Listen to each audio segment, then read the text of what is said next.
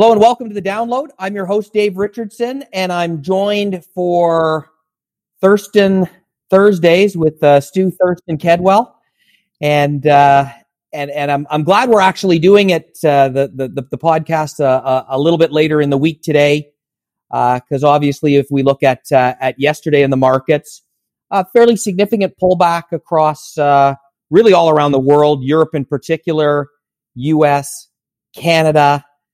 And I think a lot of people forget that the lead up to the election in 2016, and we're in that just final run up to next Tuesday for the U.S. election.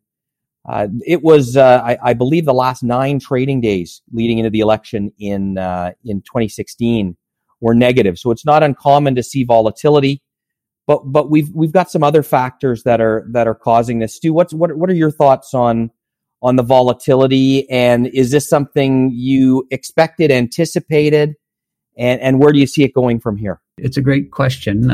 Expecting volatility, definitely anticipating the exact day, more difficult. We know that we've talked for some time about, kind of there's 2 things going on here. There's the healthcare analysis that's required around, are the cases going up or down? What's happening to hospitalization? Is there, signs of antibodies and a cure? Is there signs of a vaccine? And then there's the economy, which has bounced back nicely in the third quarter, but still is quite dependent on some government support. So, in the last 5 or 6 days after, listening to the U.S. officials, Pelosi and Mnuchin talk about, potential stimulus. Those talks broke off, and that seemed to kind of start some of the angst. And then you roll into the election right after, and you get some more volatility. Why does the stock market, sell off as dramatically as it does in a very short period of time? When you get into a low interest rate environment, we know that is conducive to, some risk taking and some behavior that, it's not something that we necessarily do, but, there can be positions with more leverage. There can be positions that are related to the option market. I saw your podcast the other day of the volatility curve. So when these small changes start to happen, they can snowball in a very short period of time, like they did yesterday. I think when we get through the election, that could bring added volatility because we may not get an official result. I do think eventually there'll be more government support because the capacity to provide the support is there, and there is an acknowledgement that more support's necessary. Like when you think about what they were debating, you had the president's side at $1 billion or $1.8 trillion. And you had the Democrats asking for 2.2, but one way or the other, you still had a fair amount of money on the table. We didn't successfully get that stimulus in place now, and people worry a little bit about a lame duck session if there's a new president. I think what Americans have shown historically is that they normally get to the right spot, but the process of getting there can be a little bit tough to watch sometimes.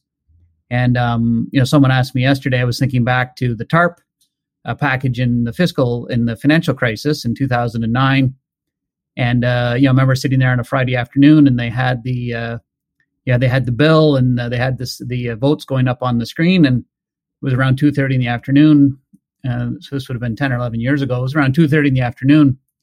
And you're like, holy moly, they're not going to vote for this thing. And the stock market, took a dump that afternoon and had a tough start to the next week. And then, they did get the TARP in place shortly thereafter. So it's just not an enjoyable process to watch sometimes. But we think at the end of the day, they'll get to the right spot. Well, I think, Stu, we can all agree that politics have not necessarily been fun to watch over the last few years. And you could probably say that back as far as you want to carry it. Politics isn't always fun to watch.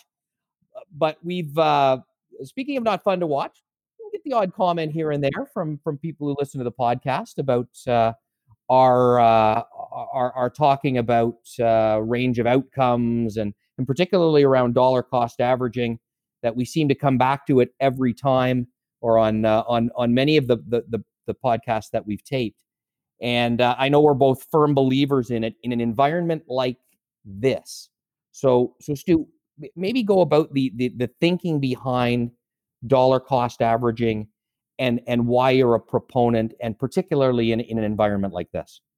Yeah, so it's a very good question. Like there, and generally speaking, the way I think about things over a very long period of time is that there's, give or take, there's kind of three market environments that exist at different points of time. There's one market environment where valuations are low and you're getting the future at a very discounted price. And in those environments, you don't need dollar cost averaging because the odds are so overwhelmingly on your side that you say, this is good enough for me. Like, I don't care if it goes down a bit more because I'm getting a great long-term potential. And then there's the odd environment where stocks are very expensive. And you have to be very careful during those periods of time because there usually is an attractive alternative that exists sidecar those stocks, right? So, you think back to the tech bubble, the multiple on the S&P 500 was very high, yet you could also buy a government bond at a very attractive rate. So when the market started to stall, there was a very attractive alternative, which then led to a more substantial decline. And then there's the environment we're in right now, which is elevated valuations in absolute terms, but still quite attractive relative to fixed income. And we know that it's likely to be a volatile environment.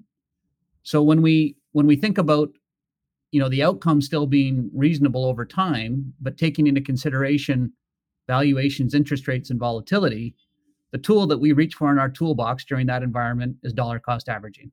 I think it's going to continue to be a pretty valuable tool, just like we've seen this week. So Stu, that's a fantastic explanation of the rationale behind that particular strategy. Front end of the podcast, you highlighted the environment that we're in, which again is what makes it such an effective strategy.